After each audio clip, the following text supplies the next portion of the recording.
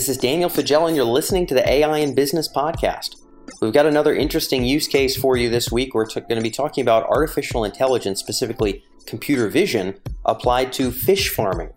And no, this isn't because I'm presuming we have a lot of fish farmers who are tuned in, but because I think this is a very interesting example of how computer vision can be used in an industry that really isn't very AI savvy to still add value to workflows. When we talk about these use case episodes, and those of you who've tuned into our Tuesday episodes for a long time already know this, we like to look at where is the juncture in the workflow where AI can add value.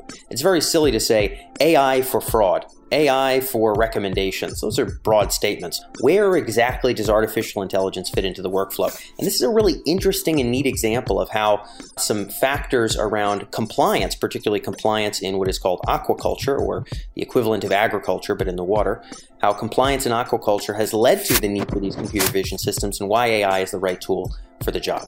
Our guest this week is Brighton Shang, who's the CEO of Aquabite. Aquabite is the company that applies computer vision to detecting the health and the behavior of various fish species at fish farms. And Brighton goes into not only how the product works, but how he was able to build a product that was a fit for kind of quite a non-technical audience, if you will. So what is the setup of hardware? What is the setup of software? And how does it come together to orchestrate value for folks who really don't want to learn how to do AI? I thought this was a lot of fun to record, and Brighton was also introduced to us by our sponsor for this week's episode, Kisako Research. If you're interested in artificial intelligence at the edge, and today we're talking about computer vision at the edge, but if you're interested more broadly in AI use cases at the edge, whether it's out on a fish farm, out on an autonomous vehicle, out on a satellite, wherever the case may be sure to check out the Edge AI Summit. Very easy to Google, Edge AI Summit, taking place virtually from November 18th through 20th. Again, Kisako Research is our sponsor for this week's episode. Hope you enjoy this use case. Without further ado, we're going to fly in. This is Brighton with Aquabite here on the AI in Business podcast.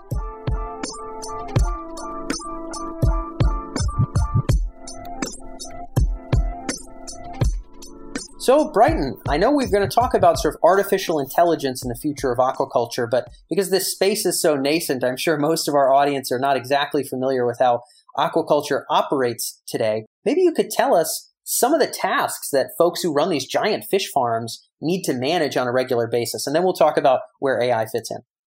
Sure, that sounds good. So fish farms are really talking about large operations. So we have these nets in the sea. They put little fish in, they feed the fish every day, and the goal is to be able to grow the fish to be large fish, harvest them, and send them to your local supermarket. So every day we're talking about feeding the fish, keeping the fish healthy, making sure that we can do the proper day-to-day activities to make sure that they're growing the fish most efficiently. Yeah, so, we had talked off microphone. You mentioned things like looking at sea lice. Obviously right now you're talking about feeding. Well, of course that makes sense. Anything we're going to harvest that's actually an animal needs to be fed. In terms of the core operations, what's done on a day-to-day, week-to-week, there's got to be some kind of cleaning activity. There's the parasite maintenance deal. There's the actual harvesting process. There's the feeding. What are the big things that take up chunks of time here, and how do they operate today? What are some of those time-consuming things that humans are doing now that AI might be able to do in the future? Sure. So I group it into a couple different categories. So first is feeding. So we want to be able to feed the fish every day. And this is understanding what's the appetite of the fish, how much are we feeding? Are we feeding too much, feeding too little? Are the fish growing appropriately? There's another aspect that's the fish health side. So of course, we're growing food that's going to be consumed by humans, and that's a food safety concern, but also from an environmental perspective, we also want to make sure that the fish are healthy from a welfare perspective. And so those are tasks such as making sure that the fish don't have parasites, such as sea lice, as you're talking about. And this is something that's actually regulated. So, and then other diseases and both behavioral and different aspects of the fish. And that's really it. It's just making sure that the fish are healthy and fed every day.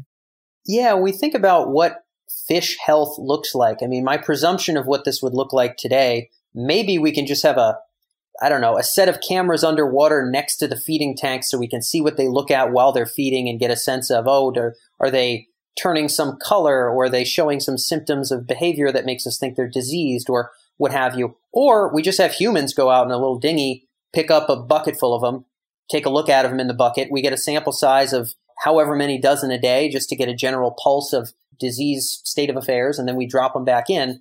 Is that what it looks like to sort of maintain today? Right now, it's really difficult. So just to take a typical farm, like a salmon farm in Norway, we're talking about pens that are the size, like the diameter, half a football field and 100 feet deep, that has like 100, 200,000 fish. So to actually properly monitor that type of population is almost impossible, just because you're talking about such a large population. And it's, I mean, even standing at the side of a pen, you can only see maybe like 5% of what's going on.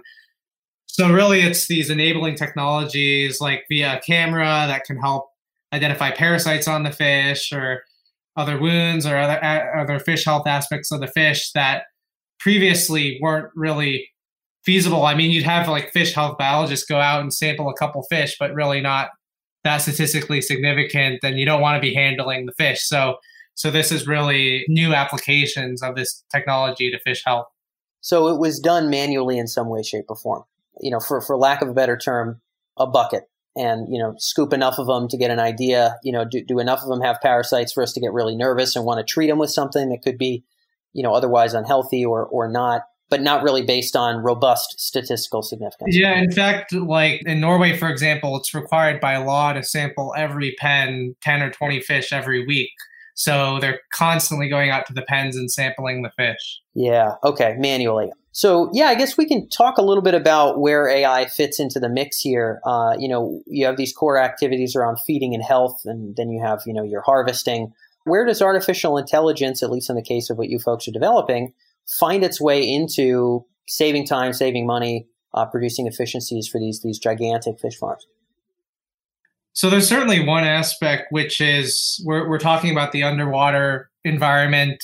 The ocean's a rough environment, and so being able to observe subsea how the fish are doing is really this new thing. And we're also talking about farms in fairly remote regions, so they're literally in the fjords or in the ocean, and their connectivity is limited. So you do want to have most of your processing happen on the camera, and so that's where sort of this edge AI comes in, where we can do a lot of the processing of the images on the camera, identify things at the fish farm that, health of the fish, size of the fish that you wouldn't be able to do before. And it's really insights where this data, you wouldn't be able to collect it any other way.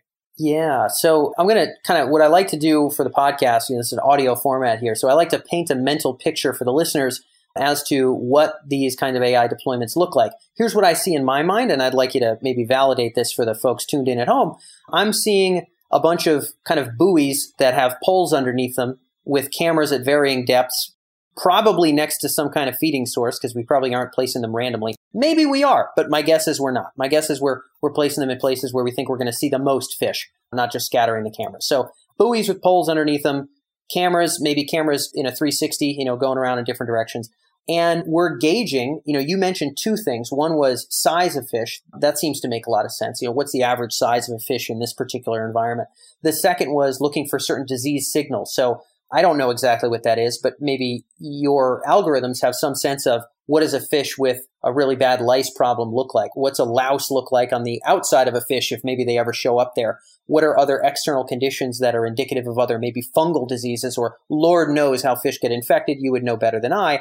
But size, disease, buoys, upside down poles. Am I on the right page, or talk to me about what this looks like?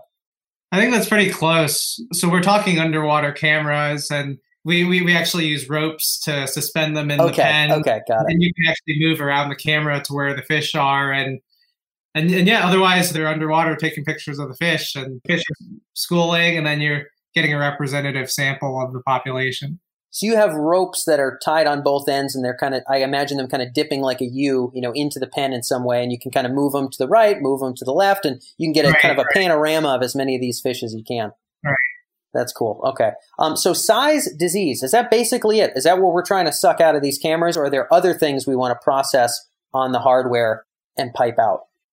Yeah, it's pretty much, if you imagine like anything you can observe, like we would be interested in. So it's size, disease, also behavioral aspects. So how fast are they swimming? Yeah. Which is an indicator of stress. Oh, interesting. Okay. Yeah. Yeah. That's cool.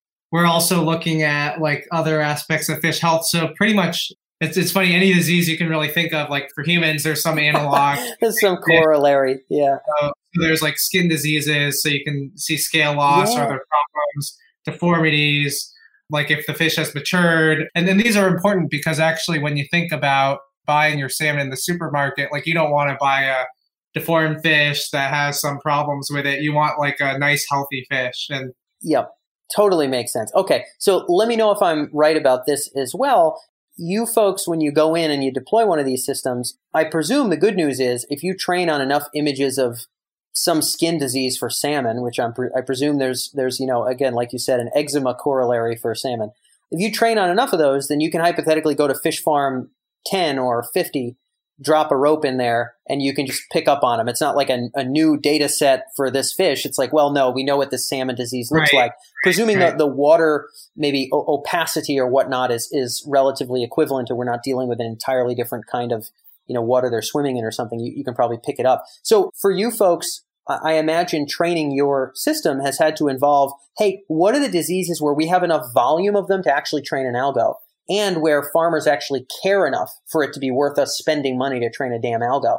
And then let's go ahead and knuckle down there. Did you have to do some of that thinking in developing your product? Like, hey, what are we going to focus on? There's an unlimited number of diseases here. Where do we knuckle down? How did you think through that?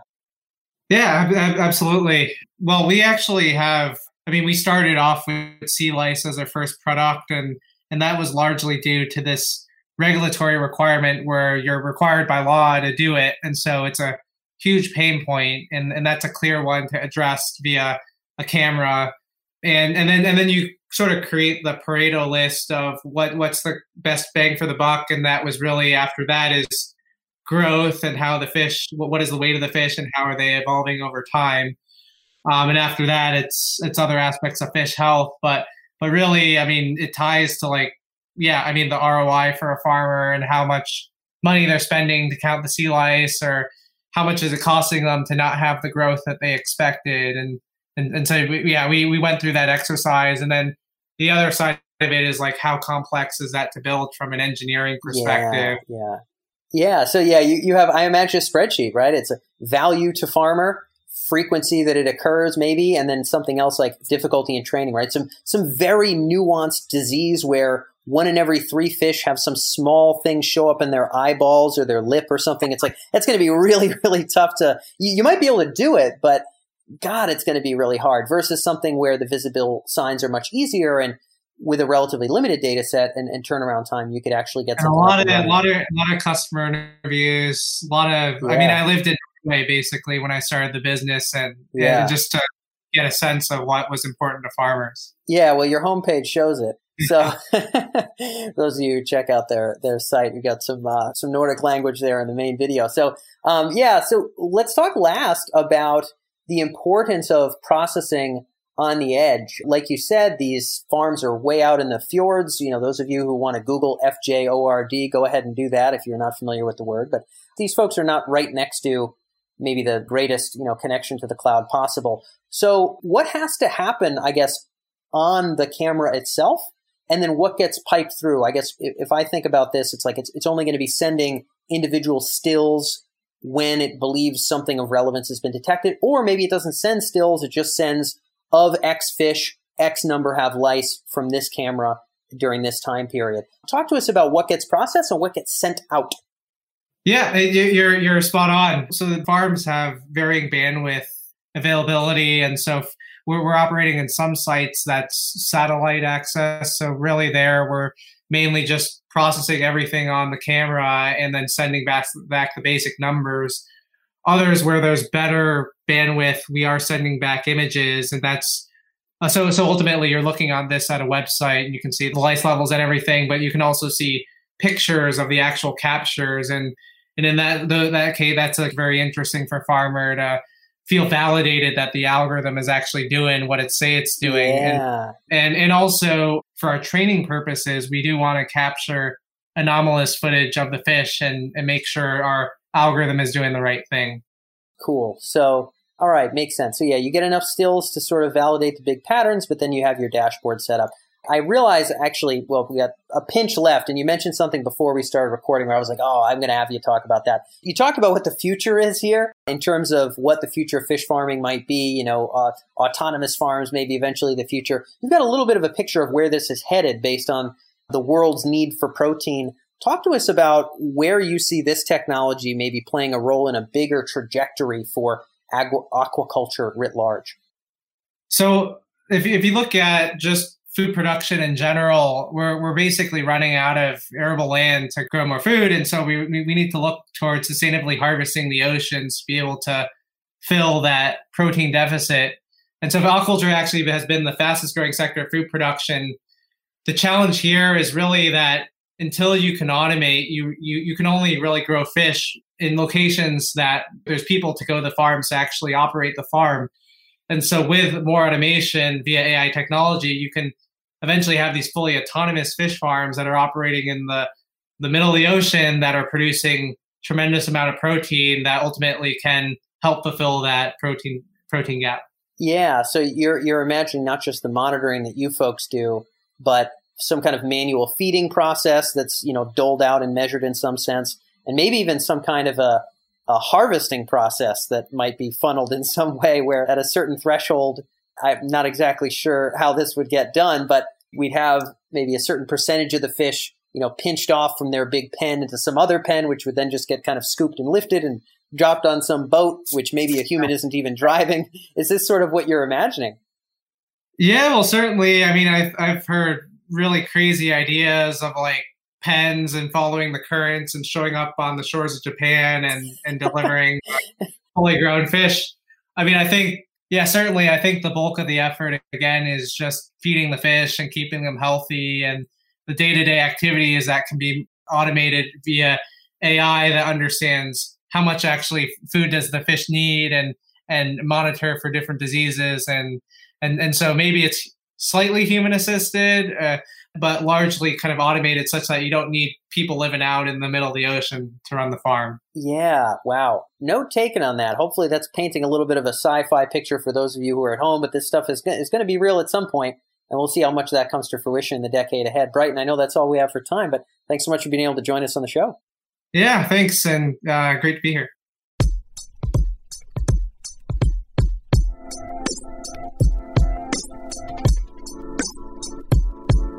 So that's all for this episode of the AI in Business podcast. I hope you've enjoyed this use case. If you're interested in more use cases, you want to see the full library of what it is that we have here at Emerge in terms of all the hundreds of use cases across industries that we've covered in terms of individual vendor companies and specifically where AI adds value into workflows across different business processes, then check out Emerge Plus. One of the best features of Emerge Plus, in addition to our AI white paper library and our AI best practice guides, is our AI Use Case Explorer, where you can click across industries and look at applications based on which AI approach is used, NLP, computer vision, etc., which business process is being impacted, which major companies are deploying those applications. So if you really have a hunger for a range of use cases to be able to apply them to your business or for your clients, especially if you serve other clients and you need a plethora of use cases to draw from, then check out Emerge Plus. It's emerj.com/P1. We have almost twice as many members as we did 2 months ago. The program is certainly still growing, and I hope to be able to have you with us if you're not already a member. That's emerj.com/P1 to learn more. That's all for this episode. I look forward to catching you on Thursday's episode here on the AI in Business podcast.